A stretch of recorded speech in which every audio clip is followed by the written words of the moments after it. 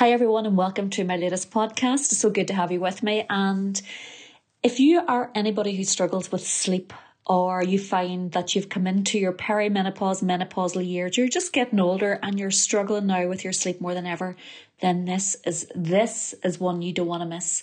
So carve out the next hour to listen to this man called Tom Coleman, and I promise you're going to learn so much about maybe why you've been challenged with sleep and some really good takeaways around skills and techniques and habits and behaviours that you might want to adopt to help your sleep. Now, before we move into the podcast itself, I just want to say that November, we're just finished. We're literally just recording this on the 1st of November. So if you're listening back, we are now on the approach to Christmas, and it becomes probably one of the most challenging times of the year for people. We have our coaching books open for November, and I would tell you this without a shadow of a doubt that my most successful clients have started at the most difficult and most challenging times of the year, which tends to be end of November, beginning of December, moving into December, because it's a great start. It's a great way to start to implement new habits and behaviours around what can be a potentially challenging time around eating behaviours, dining out, more alcohol, more booze, having more sort of yummy foods around the house. So look guys, I have my online one-to-one coaching spaces available. I have a few spaces available in November and I've nothing left then to January. So give me a shout if you want to jump on that. And also remember, we have our fantastic Revive and Thrive. It's a 90-day online private coaching program again available, and it's also another option. So drop me a DM, drop me an email, info@towergroundsfitness.com. Let's have a chat. If you want to book a call, totally fine. But look, don't feel free to shoot me through a message. And look, I want you to really enjoy this, guys. I know a lot of my clients are really challenged with lack of sleep, including myself, although I have been able to work through my own sleep challenges, but you're going to love this. Sit down, relax, enjoy, or if you're listening back in the car or if you're out walking, enjoy this. Good day, everybody. Hi, everybody. Welcome to our podcast this evening. And this is one I've been waiting on a long time. I've been so excited. Today we have Tom Coleman, who's a sleep specialist. Now, anybody listening to this who is over 40, 50, no doubt has had some issues around sleep and has never really got proper guidance. And there's many myths around it as well. So from a health and well-being perspective, we all know that if you're not half slept, then the next day is a complete write-off. And as a nutrition coach and fitness coach, it's about improving your health-seeking behaviours around food, giving you the energy to, feel motivated to get up and do some exercise. So today, Tom's going to talk around a lot of things. Tom, welcome. And thank you for joining us today. Thank you very much for having me, Tara. It's a pleasure. I love talking about sleep. Well, Tom, before we get cracking on here, tell us a wee bit about yourself and your background and the work that you're currently doing. Sure. So I've been involved in sleep for about 10 years or over 10 years now. And how that journey began was my background is health science and physiology. So I was always fascinated a bit about how the body and brain worked. And that's why I've done my degree in that area. I was obsessed with nutrition when I left college. I set up a nutritional consultancy business along with a chef about 12 years ago. And in working with athletes, I kind of asked the question, what has the biggest impact on recovery? Because I was working with some of the Irish rugby players, working with very high level athletes. So I was obsessed with this. And then the answer came back surprisingly to me is sleep. So it really that was the spark. I became obsessed with sleep, and I got to work with very high-end wearable technology, which was designed by US military for analyzing sleep patterns and fatigue levels. And that's where my journey began. And since that, I've been involved in the corporate sector. So I consult and advise for multinationals on shift patterns and shift workers and things like that.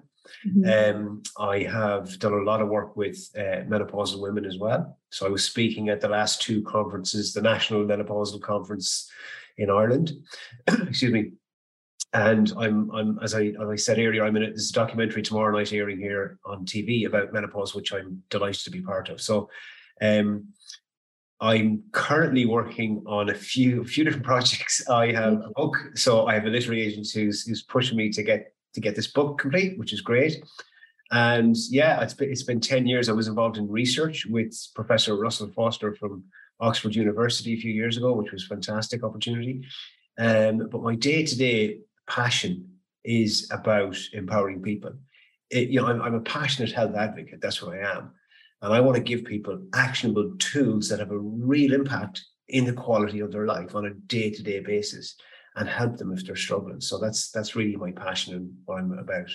Okay, Tom, brilliant. And look, I'm going to hang on one word there you mentioned, which was menopausal women, and slide you straight into that avenue. And, from a coach's perspective, whenever I'm coaching women, I always say health is multifaceted. It's not one dimensional. There's many pillars to health and well-being. And one of the fundamentals over and above the calories you're putting into your mouth and your movement is the first thing we look at is their sleep. So tell me what happens when we have a menopausal woman. So most of my clients struggle with sleep. And again, maybe not have struggled so much, but leading up into their 40s, into that sort of perimenopausal, menopausal stage, they really struggle with sleep. Can you explain to the listeners, number one, why this happens and give some sort of action steps around things to help? So usually with sleep issues, they're multifaceted, like you said, and they're complex because sleep is the most natural thing in the world until it's not happening for you, right? It's actually complex. There's many things that inform it. So for the menopausal woman, let's look at some of those things. Firstly, age. As we age, we get worse at sleeping, and as we're all learning, we get worse at a lot of things as we age, right? But once we kind of hit our late 30s, early 40s, our sleep starts to get lighter over the lifespan, without menopause, without anything else. So naturally, our sleep is getting lighter, which means there's more of a tendency to wake up. So there's an increase in wake episodes as we age. Then, for the female hitting perimenopause and menopause, there's a huge disruption with the sex hormones, with progesterone and estrogen primarily, right? So progesterone has a key role in relaxation. One of the functions is it makes the female feel relaxed. We're able to switch off. There is disruption for females during the menstrual cycle in about twice per month when there's the peaks and the troughs of the estrogen and the progesterone. So there is that disruption. But what happens to the perimenopausal woman is that gets taken away. There's a kind of increase in this kind of creeping anxiety, the brain fog. All of that is happening for a very good chemical reason in the body. So that can then raise what I call your sleep anxiety, or people lose sleep confidence. They start to experience more wake episodes during the night.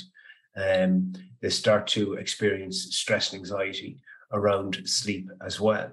Do you think that, sorry, Tom, do you think then that whenever you lose a few sleepless nights, you start to stress about it and worry about it, which exacerbates the condition? They worry about it even more, and then, it gives them more. Is that a real thing? Or Absolutely. It is this anticipatory anxiety. So I would say probably 80% of my clients say to me, I start thinking about sleep 3 or 4 hours before going to bed because I'm thinking, and it's like the more you need it, the worse it is. It's like I really need good sleep tonight. And the word that comes to mind for me, I'm a parent, right? And it's desperation. You get despair. You're like, I have to sleep tonight, and that builds it up then. And anything that might throw it out, then it's a very, very real impact, because that's raising cortisol levels in your body, and cortisol will prevent you sleeping, apart from all of the other impacts that cortisol will have. So it very much is a real thing. Then one of the other key things that happens to menopausal women is they experience what are known as vasomotor symptoms. So the hot flashes, extremely disruptive to sleep. And in understanding that mechanism, temperature is one of the key levers when it comes to sleep. So as our body temperature, it fluctuates throughout the 24 hours. So we reach our body temperature peak at 5 p.m. Okay. And at 5 a.m. is when your body temperature is at its lowest. So there is this fluctuation of about 2 degrees. Okay. Perimenopausal women, when they get the hot flashes, it immediately wakes them up. for that reason. And dropping body temperature causes a rise in melatonin, which is the sleep hormone. Okay, so temperature is absolutely key when it comes to sleep. And that's one of the reasons why we try and avoid strenuous exercise, because it raises the body temperature and cortisol, or even eating too much thermogenic effective food raises the core body temperature. So there are things that, well, the first thing to say to women is this: there is help. Okay, it's not set in stone. You can do it. You can change and manage and improve your sleep quality. You have to retrain your systems, and the road narrows a little bit. So what we do is we look at all of the things that influence your sleep then, okay? Now, in terms of the waking up with high temperature and things like that, the fluctuations, some practical tips. Get a small bottle of water, put it in the freezer a few hours before sleep, and then when you go to bed, a face cloth, just wrap it up with the flannel and put it on your bedside locker. Make sure your room is ventilated, nice and cool, that you've natural fibers in your sheets, that if you can have a really decent mattress that has cooling technology that draws heat away. If you do wake up, the fastest way to heat or cool the body is by applying heat or cold to glabrous skin. Now, glabrous skin, we have special regions in the body that heat us or cool us very quickly. So those regions are the palms of your hands, your face, or the soles of your feet. Heat exchange areas there, AVAs they're called. So that's the fastest way. If you do wake up, face the flannel or face cloth, press it on your face, the cool water bottle, that's the fastest way to cool down. Now, sleep disruptions, wake episodes are normal to some degree, okay? So you usually wake up in transition. So you've done one sleep cycle or two or three. Usually it's kind of 2 or 3 cycles. That's the deepest part of your sleep, okay? So your sleep is naturally getting light. Then you wake up and you're flushed, you're everything else. Say to yourself that it's normal, that's fine. I don't want people worried about, I have to get back to sleep, because that raises the cortisol levels again. I kind of reframe it for people and say, right, first thing to say to yourself is, this is normal, this is fine. And then say, right, my goal now is to just cool down or to relax. And even, if I don't have those menopausal issues and I'm a man, I just throw the sheets off and let the body get really cold. Yeah. It's one of the fastest ways to get back to sleep, is actually just get out of the bed or get really cold. That's what I do. I just throw the duvet off and just lie there and let the body cool down. The body will cool down, and the cooling of the body will increase the melatonin to get you back to sleep. Okay. So cool down. And once you've done that, then your goal then is relaxation, rather than I have to get back to sleep. Because I know what people do, right? The hand goes out, you check the phone, check the time, you get the big blast of light and you go, I have to get back to sleep. And it can be very stressful. Now, the other things that you do throughout the day, one of the things that you can do in terms of food and nutrition, there's a few things, but one of them is you increase foods that have phytoestrogens, not estrogens, okay?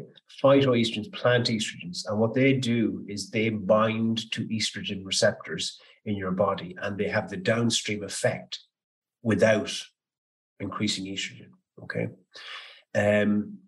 That can certainly help. Even how you organize your calories throughout the day. Can you give us some ideas of phytoestrogens for people listening, Tom? Sure. So foods that are rich in phytoestrogens tend to be nuts, seeds, leafy greens, blueberry.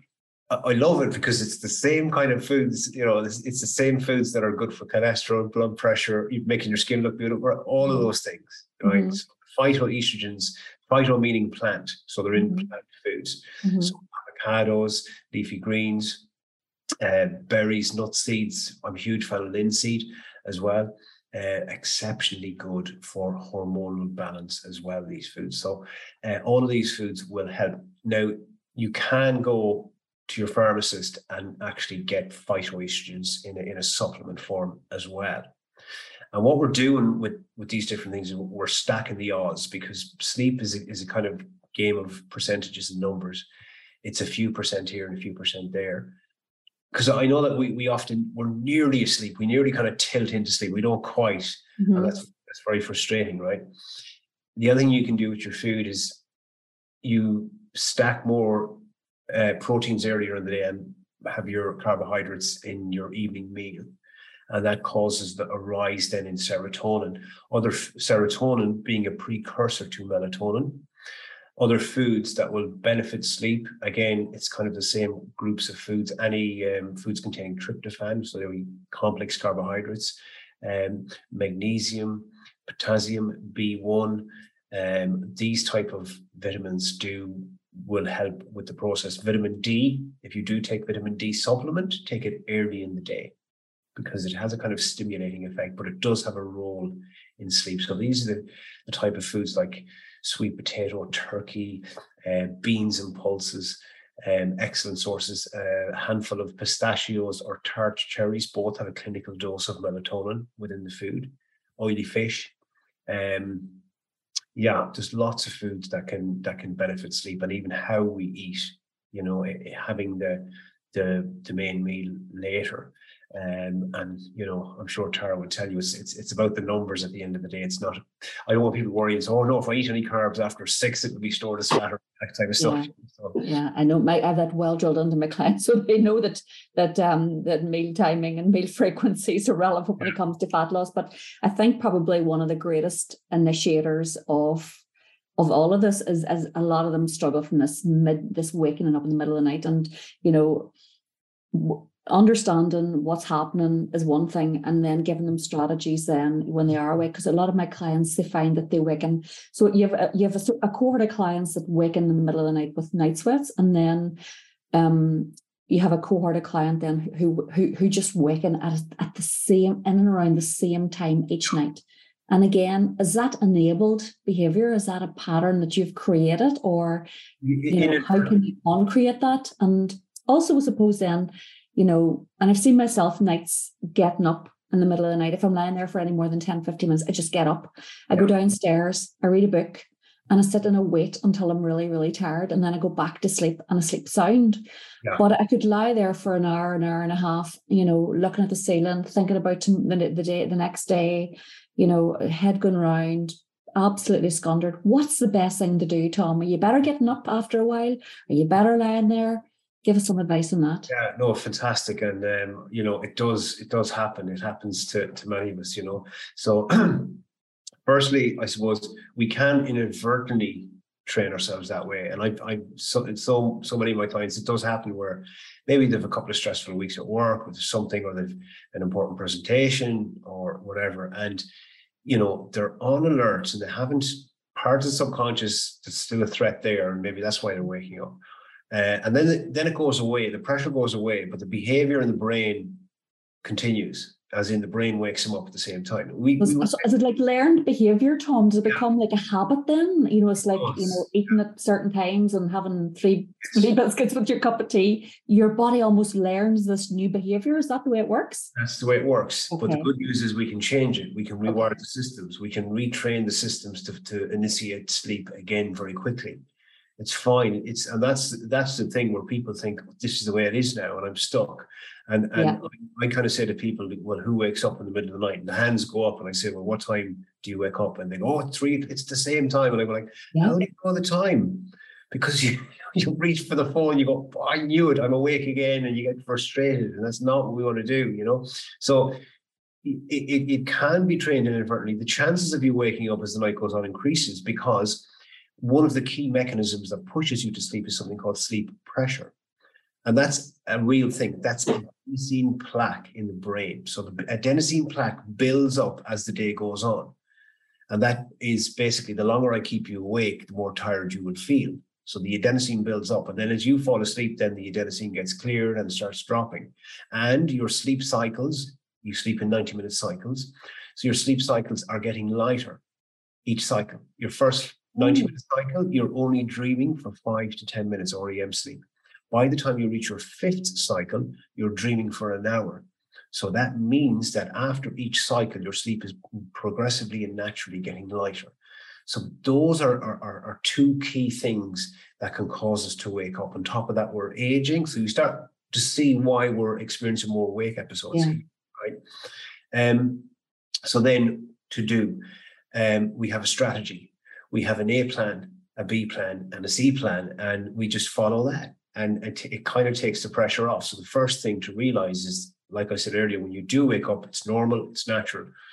We reframe it by saying, my goal is to relax. Okay, so we do a breath work or an exercise. We give ourselves some cognitive chewing gum. So like you said, Tara, and I'm the same, and we're all the same. We start to think about what we have to do tomorrow. We have to get to sleep because we have a very busy day and everything else. And if we start thinking about work, we're kind of gone, you know. Yeah. It's the same area of the brain, the prefrontal cortex, that looks after problem solving, planning, short-term memory, tomorrow, yesterday. And that's the same area that looks after worry. Okay, so even if you take the work away, the brain will gravitate towards worry. We want to move attention away from that. And that's why nobody's going to retrain your mind, only you. You know, so and again, you wouldn't go to the gym once and say, well, that didn't work. Or eat a meal and go, I don't notice any difference.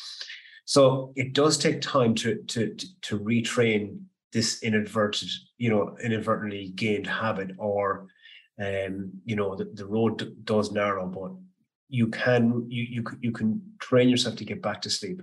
Conscious relaxation and unwinding correctly and properly before you go to bed is key, because if you go to bed exhausted and wired, and you're going to wake up, in 10 years working with people, that's pretty clear. So doing that kind of mental clear out and unwinding before going to bed is important, and that will reduce the wake episodes. If and when, because you will experience wake episodes, it's getting you back to sleep. If you don't achieve it with your first relaxation strategy and you're there for more than half an hour, absolutely spot on, get up. You've thrown the sheets off, you've tried the relaxation, you're saying to yourself, no, it's not happening here. Get up. Sometimes the thought of getting out of bed. Yes, especially in the winter now as well, when it's that much colder, you just want to lie there, Yeah. So get out of the bed. But tiredness comes in waves because the chemicals are secreted and it comes in pulses or waves. So the 90-minute cycle, that's an ultradian cycle. They continue during the day. So get out of the bed, do some activity that does not involve alerting you, bringing your alertness levels up very high, like work or scrolling on social media. And we can talk about technology as well, because, it definitely needs to be addressed. Mm-hmm. And go back to bed when you feel as though you will achieve sleep. And in this way, you're training your subconscious to associate the bed with sleep. Nobody wants, it's a torture chamber for people. Oh, it is. It's a torture, but that worked really well for me, Tom. Wait until I was exhausted. And what I did, another thing that worked for me, and I don't know if there's any science behind it, but I suppose there's no one size fits all. And for me, it was waiting. I thought I had to go to bed at 10 o'clock, had to do an hour reading before bed. I was trying to do everything by the book. And then I just sat up and waited till I was tired, because there's days I wasn't tired. Yeah. I was going to bed when I wasn't tired. And then I just waited to go. I went to bed when I was really tired, not when I was exhausted, but when I was tired and was ready. And I found that I went to sleep quicker and had a better night's sleep and had less waking episodes. And that worked really well for me. Yeah. Is there proven strategies for bedtime routines, Tom? Is there a preferable thing to do? Yeah. And non-preferable things to do? So my bedtime routine starts when I wake up in the morning. And that's the first thing to drill into your head, is that we kind of start thinking about sleep, before bed, or when we wake up exhausted, going, oh Christ, I have to get to bed early tonight, I'm wrecked, And Tom, this is another thing, you get out of bed in the morning, the first thing comes into your head is, Jesus, I should be getting to my bed earlier at night. I'm going to go to my bed early, I'm knackered. Should you be jumping out of bed? Really, honestly, because sometimes you listen to things, you think that's the biggest load of crap. Should you get out of bed and feel energized straight away? Is there a lag period between putting your foot out of bed and, your brain engaging and thinking, right, okay, I'm ready for the day? There is a lag, and here's the science behind it. There's an absolute lag. It's the adenosine plaque that's still floating around your system. It's not being cleared yet. So there is that In more than 10 years working with people, I think one person I've met who's told me, no, I wake up and I feel refreshed. It's a myth. That's one of the myths. I'm so glad to hear that, Tom. I'm glad we cleared that up, because it just takes me a wee while just to get going in the morning. That's because the adenosine is still floating around the system. So we'll wake up and we'll transition into wakefulness. Not switch. We'll transition into wakefulness. And our strategy then should be, we get up and we get exposure to bright full spectrum light. Okay. Now, what most people might do is hit that snooze button 3, 4, 5 times. That's me. I tell people, set a reverse snooze button to switch off, to get off the let that be part of your routine. I'll come back to that. So okay, good. We want to clear the grogginess. What most people do, avoid light, go downstairs and start pouring coffee into themselves to feel human, right? Now, the caffeine molecule is the same shape as the adenosine molecule, so it blocks adenosine receptors and it blocks grogginess. That's what it does. And that's one of the reasons why caffeine is like, oh yeah, I feel awake now, because it's actually blocked the tiredness receptor. Later on, as caffeine has half-life of 5, 6, 7 hours, at about 2 or 3 p.m., you get the crash, because the caffeine leaves the receptor and then the adenosine floods in and you get a worse crash. Now, the fastest way to naturally clear grogginess, i.e. adenosine, is natural full spectrum light. That will clear it from your system. So hold off on the first coffee for 60 to 90 minutes after you get up. And then the coffee arch will help you get over that natural afternoon slump at 3 or 4 o'clock. It won't be as severe. Yeah, it's funny. I stopped drinking coffee after 8, 9 o'clock in the morning, and it massively impacted my sleep, because obviously through nutrition and understanding the science behind it, and what people also forget as well is that tea has caffeine, chocolate has caffeine, biscuits have caffeine, and if you're sitting drinking tea and biscuits at 8 or 9 o'clock at night, you're sitting on your phone, you're wired up, you're an anxious person. Jesus, you're not giving yourself any chance of sleep at all. And you do no exercise, and you're not seeing any daylight, and you're stuck in a dark office all day. We live in this climate now where we're in darkness 6 months of the year. Yeah. Everything's sort of shooting against you. So I know for me personally, the caffeine thing, especially coffee, I don't drink it after 9 o'clock in the morning, because if I have a cup of coffee at 2 o'clock in the day, that affects my sleep at night. Some people are very sensitive to caffeine. Yeah. Some people have a genetic mutation that allows them to process it quicker. But caffeine can be it's a real hair trigger with people. The light in the morning does several things to your body clock. Okay.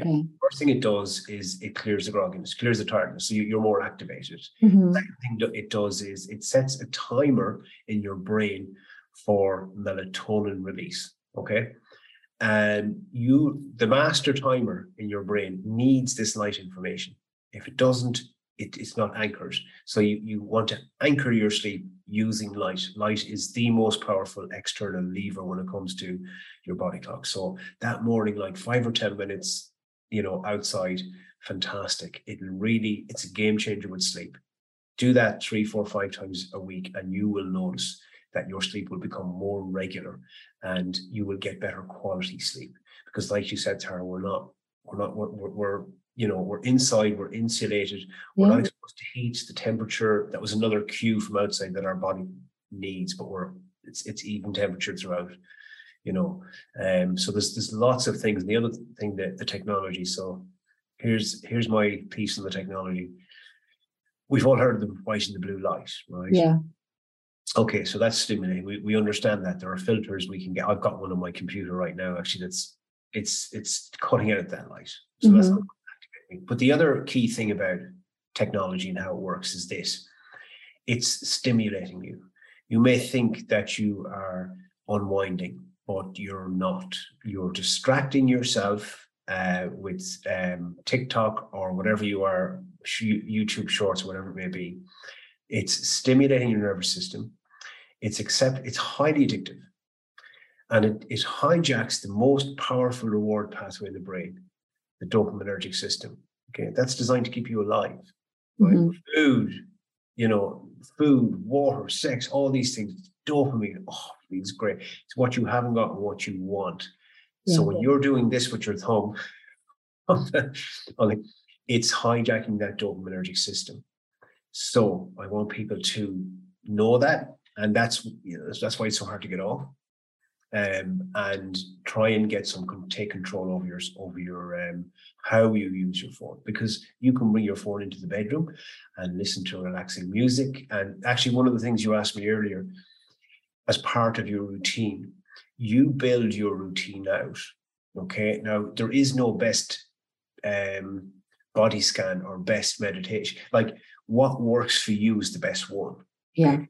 You need to give your brain some cognitive chewing gum and do some conscious relaxation.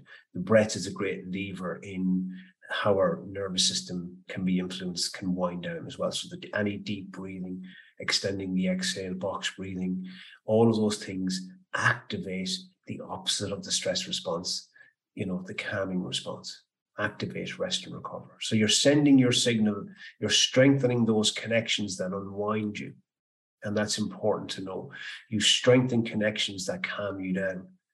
So, and that's why professional athletes, elite military, all these guys train these systems, because they can be trained, So it is about stacking the odds with the caffeine, with the technology, with the light. We start to see now that every single thing we do throughout the day, that's what really helps inform our sleep at night. There's no doubt about it. As you say, Thomas, from your sleep, a good quality sleep starts when you wake up first thing in the morning. There's no doubt about that. And I know even you'd mentioned there about your exposure to natural daylight. And I know even before clients even change their diets, you get them out walking first thing in the morning. They get up, they brush their teeth, they get their coat on, their raincoat on, and away they go. And they feel amazing, and it sets up better behaviors for the rest of the day. But mentally and positively and energy-wise as well, it helps that, but it also helps their sleep, because they're moving more as well, And you're working with your biology. Like one of the mechanistically how that works is, there's a researcher called Helen Shapiro from Stanford, and she was a psychotherapist, and she had a traumatic event happen to her, and she went for a walk and she felt better after. And she said, why is that? And she discovered that when we're in forward motion, when we walk or run or jog or cycle, our brain is scanning the environment ahead of us for danger. So obviously, if a big dog jumps out and starts barking, the feedback to the brain is it's no longer safe to move forward. If you're going for a 10-minute walk in the morning, the feedback is it's safe to move forward. Think about that, and what that does is it reduces activity in the threat detection center of your brain, the amygdala. It reduces anxiety and fear. And from that, she developed EMDR therapy, which is used today to treat post-traumatic stress, where clients just move their eyes left to right. So, like, the advice that Tara or myself to give, like, there's just evidence-based stuff there that it works. It works whether you believe it or not. That's the great thing about this kind of stuff. You just have to build consistency, build routine, and trust the process, rather than being obsessed with, the outcome. I think it becomes an obsession, Tom, and people are these boxes to tick, 79 hours per night. And, you have to go to bed at 11 o'clock and wake up at 7 o'clock and have the same waking time and the same bedtime. What's the science around that? Do we sleep along with the daylight system, or, do we sleep, is there like a magic number we need to be hitting on average? Or is it about quality of sleep rather than the numbers you're in bed? There's a lot there. Like, the quality is so important. It really is. We are different. We are all different. All of us. We have 9 different genes associated with sleep that can be different. They're called clock genes, right? They can determine our preferences. They can determine, whether we're night owls or whether we're early birds and things like that. Now, the thing is, we need to organize our day in a particular manner. We need to do certain things. And then it's personal. You may be fine on 6 hours. I may need 7.5. The general advice is 7.5, and that's based on 5 90-minute cycles. So instead of thinking 5, 6, 7 hours, think in 90-minute cycles, okay, and plan your sleep based on that. That's the reverse snooze button. So you could be fine on 6 hours, which is 4 cycles, and then on 2 days a week, you get 7.5 hours. You know yourself. Your preference could be to go to bed slightly later, so your phase of sleep might be slightly later. We know if anyone's got teenagers, we know that their phase of sleep goes like this, right? I have 3 teenagers and I have an 11-year-old, and they're a bit better now that they're at uni, but the 2 eldest ones up all night and sleep all day is the main phase. I'd biohack your teenager for you. Here's what to do, right? What you do is you go into the bedroom in the morning, wear runners because you may need to run, and you flick the light on and off, and the flashing of the light to the receptors in the eye, even if their eyes are closed, will signal to their brain to start producing melatonin 14 hours later. So what happens is they start to get tired earlier and they start to get to sleep earlier. And if you do that 2 or 3 days a week, your teenager will start, believe it or not, going to bed, falling asleep earlier and getting up a little bit earlier. I'm going to do that on Saturday morning, and then I'm going to give them your name, your email address, and your phone number, Tom. The amount of teenagers now. Just on that as well, there was something else I wanted to ask you. I had it on my list here. Fitbits. We're all obsessed with steps and Fitbits and sleep patterns and Fitbits. Talk to me about that. Is it a load of bunkum, or are we? It's a really good point. And when you mentioned it earlier, I thought, I want to discuss this because, I really think it's your personality. It's anyone's personality type, right? If you're a type A personality, if you're the type of person who needs targets and numbers and everything else, you would probably need to back away from it a little bit, because here's the research. Okay. So how accurate is the device? Like, I'm a scientist, so we use this principle called VARP. We measure validity is a measure of how accurate something is, and reliability is a measure of how consistent the data is. So in terms of wearables that measure sleep, they're about 80-90% accurate at telling you if you're awake or asleep. Mm-hmm. Pretty good. That accuracy level drops to about 40% when delving into sleep cycles, REM sleep, non-REM sleep, and everything else. So means it's wrong 60% of the time, right? So the amount of people, Tara, that come to me and say, Tom, my Fitbit's telling me I'm only getting 20 minutes deep sleep. I'm really worried. What can I do to deep sleep? Like, it's not accurate, okay? It's a rough guide. That's the way to view it, not to delve into, I have to hit this number. If I assess a client's sleep quality, and I use a validated tool for that, PSQI tool, there's 7 different things that feed into that. One of them is consistency of sleep, going to bed, sleep regularity, it's called. Okay, that's just as important as amount.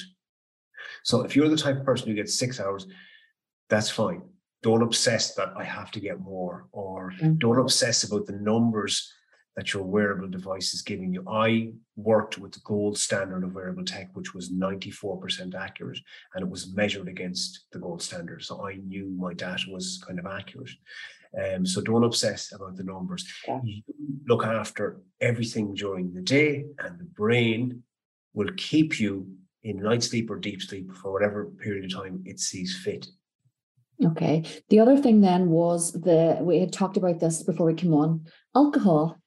Oh yes, alcohol. Okay, so cover your ears now. Talk to me about alcohol. As I said, it's the elephant in the room that nobody wants to admit. Yeah. But I know that I know a lot of clients, they drink to relieve stress. There've been a lot of poor habits around alcohol and consumption of alcohol during lockdown. And people are struggled. They think that they need alcohol to fall asleep. And I don't know about anybody else, but it really, really negatively impacts my sleep. Yeah. My dad used to say to me when I was younger, I'm not worried about the problem you have. I'm worried about the solution you're going to apply. Yeah. Yeah. So the solution, the alcohol solution. So how does it affect sleep? People will say that it helps me sleep because it may help with sleep onset. It's a vasodilator. It shuts off the prefrontal cortex, shuts off that logical thinking, and gets into feeling good. Now, I just explained that you can do that yourself. Right now, how does it affect sleep? It suppresses REM sleep. Okay. Now, REM sleep is light sleep, just as important. I mean, it's hugely important because that's when all the psychological repair happens during light sleep. So people don't undervalue light sleep, as well. So it suppresses REM sleep, and that's why alcoholics get delirium tremors. That's the exact reason, because the suppression of REM. That's why they wander around raving, because their brain is forcing them to dream during an awakened state.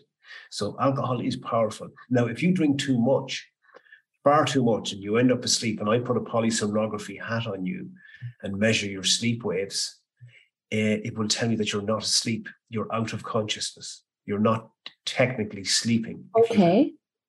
Okay.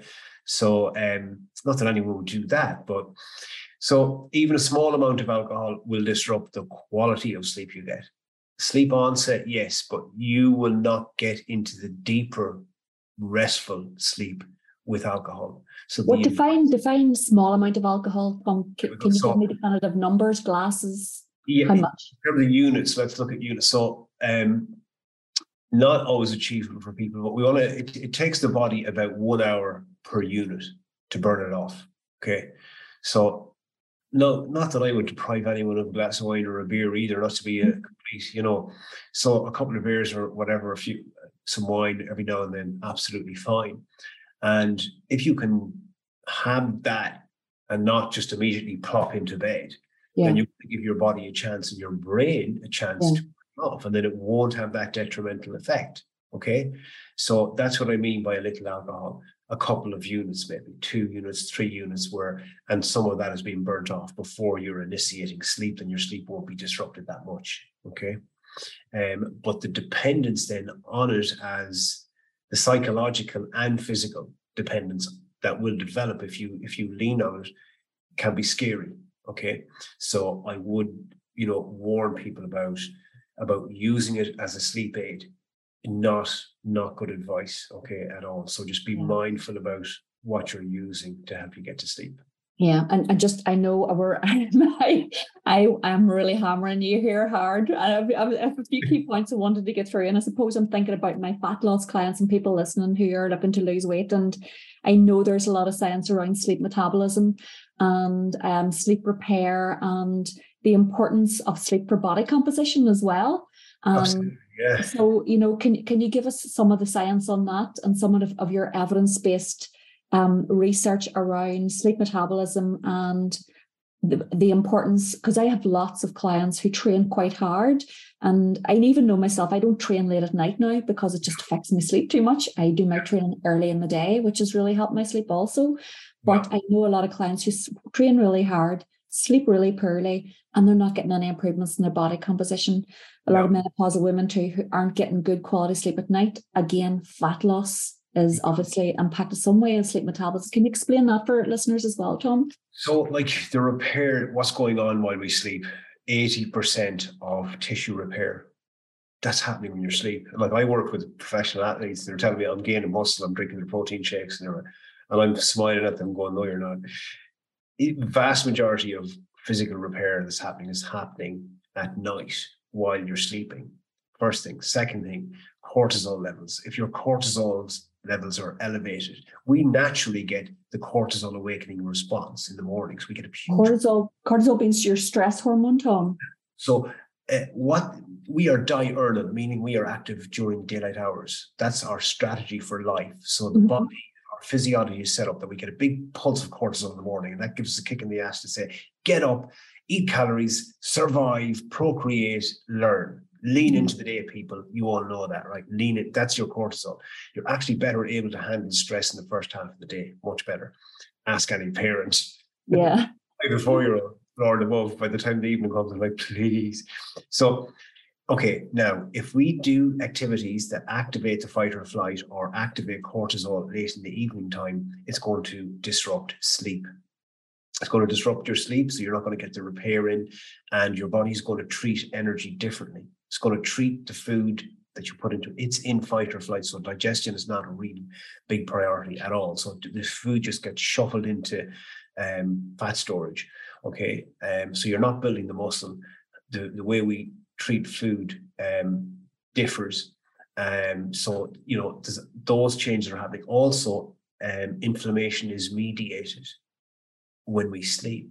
So in repair and restoration in the body, there's 3 stages to that. The first is inflammation, and then our body rushes to do something about that and start remodeling, repairing, and then remodeling and rebuilding. Okay, we don't want to be chronically inflamed. If we're not getting the sleep, we're going to be chronically inflamed. And one of the biggest studies ever done on obesity found that 70% of it was down to inflammation. If you are inflamed, if you've got inflammation, inflammatory cytokines in your blood, your body is just going to treat food differently again. It's going to turn down your energy, and it's going to push food into fat storage. So those are some of the mechanisms of how and why.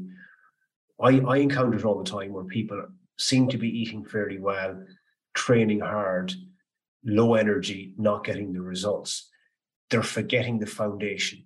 The foundation of all of this is sleep, because if you're getting the adequate sleep, the inflammation will be down, the healing will be up, your immune system will be not too sensitive or not performing well enough, because again, when you sleep, your immune system wakes up, and that's what mediates and balances everything. So really important that we keep those cortisol levels low in the evening time, in the afternoon. For people who do train a little bit later, that will push your circadian rhythm or your body clock out a bit. How to counteract that is, and this is what professional athletes do, they eat a meal with carbohydrate and protein, about 3-1. Don't need to go mad in the numbers. Just get some food into you, right? Get some food. That stretches the stomach, and the vagus nerve sits on top of the stomach, and that will tell your brain rest and recover, rest and digest, right? So eat, warm shower. That will also, same thing, activate parasympathetic and deep breathing. Those 3 things, you can stack those on top of one another, and that will all send signals to the body to relax and unwind and flush out the adrenaline and the cortisol in your body. So it's just about getting the activities right at the right time, and all of these little things, they add percentages. Okay, brilliant. Tom, look, I'm going to get you a final thing. Give me your top strategies moving forward for any of our listeners. Your top 5, your top 6, whatever it is. So hit us with them. The first one would be the light, would be engaging with that morning light. It's a game changer. And like, engage as much as you can, because the more light you get, the higher your serotonin will be. Now, I'm sure you've all heard of serotonin. That's the happy hormone. That makes us content in what we have right now. Get that from hugging a child. You get that from serotonin. Also, serotonin is a precursor to melatonin. So if you're struggling with sleep, it could be low serotonin causing low melatonin, right? So light, number 1. Number 2, exercise, I would have to say. But get more physically active. So many of us we have psychogenic stress in the mind. Same response, same chemical environment in the brain and body, exact same response. Okay. We don't have enough physical. We're mistaking comfort again for relaxation, sitting on that couch. Yeah. Right. So light, exercise, look after your food. I mean, the better your food is, the better quality of that food is, the better your sleep. You're going to work so much better. The systems are going to meet with much less resistance, and you're going to be so much better. Everything is impacted. Mood, body composition, all that type of stuff. Conscious unwind. I think this is, like, I would say 99% of my clients have this kind of anxiety or racing mind. Nobody's going to retrain that for you. People say to me, sure, my mind just races off by itself. You'd swear now it was a child or a that they have, right? And I say, who's going to retrain it for you? You're going to have to do that. And that takes patience. So being cognizant of that and incorporating that into your routine. So that unwind. And that should start happening at 6, 7 o'clock in the evening, where you're going, look, it's time now to start ramping down activity here. Check in with yourself. Check in with yourself during the day, during the evening, even do a few breaths, because you don't realize how stressed out you are. You don't realize how wound up you are. Only when you do a relaxation exercise do you, oh my God, I thought I was relaxed. I wasn't. Okay. That's 4. And then I would say consistency. Keep failing, keep trying, keep failing. And failure. and let me just explain the failure. Neuroplasticity in the brain is when you rewire it. Okay. The trigger mechanism that's necessary for neuroplasticity to happen is failure. We must fail repeatedly for the brain to go, oh, I know you want me to do this. So have patience with yourself, with your sleep routine. Push yourself outside the comfort zone. If I can add one more, that's fine. One more is the cold water. My God, fantastic. If you do that cold water, try and do it before 5 p.m. Okay, because if you do it after, it will cause a rebound heating effect. What do you mean by cold water, Tom? A cold water immersion. Jump into someplace cold. Jump into the sea, or do a really cold shower. Do that randomly once or twice a week for a few weeks. That completely resets your baseline dopamine levels. Okay. It will really, it increases serotonin as well. So it will just really help you do that reset. It's a great way to start to reset. Does walking in the rain, does that count as a cold shower? I don't think I see these people say, oh, it's really good for your health, it's really good jumping into the sea, and I'm going, no, you're all right, thanks very much. No, I think I do everything else. Jumping into the sea at 7 o'clock in the morning, sorry, just doesn't I done it at the weekend, and I can tell you this, Tara, every fiber of my being and my mind was saying, this is a stupid idea. What are you doing? What do you want to do that for? I hate the cold, and I had to, ignore the voice in my head all the way down. And then I got in. It's less. I had 2 minutes in the sea up to my neck, and it was bloody cold, I tell you. Yeah. Got out. I felt amazing, and it raises your baseline level of dopamine after less than 30 minutes, and that effect stays for 3 or 4 days. Okay. I felt that night, my sleep quality really, really improved. So we don't feel like it, but it can be good for us. So push yourself a little bit. So there we go. Absolutely fantastic. And I know you're coming in to work with my clients in a few weeks' time. So I have the heads up here now, so I'll be able to, and look, they're going to absolutely love this. And that was just amazing. Thank you so much.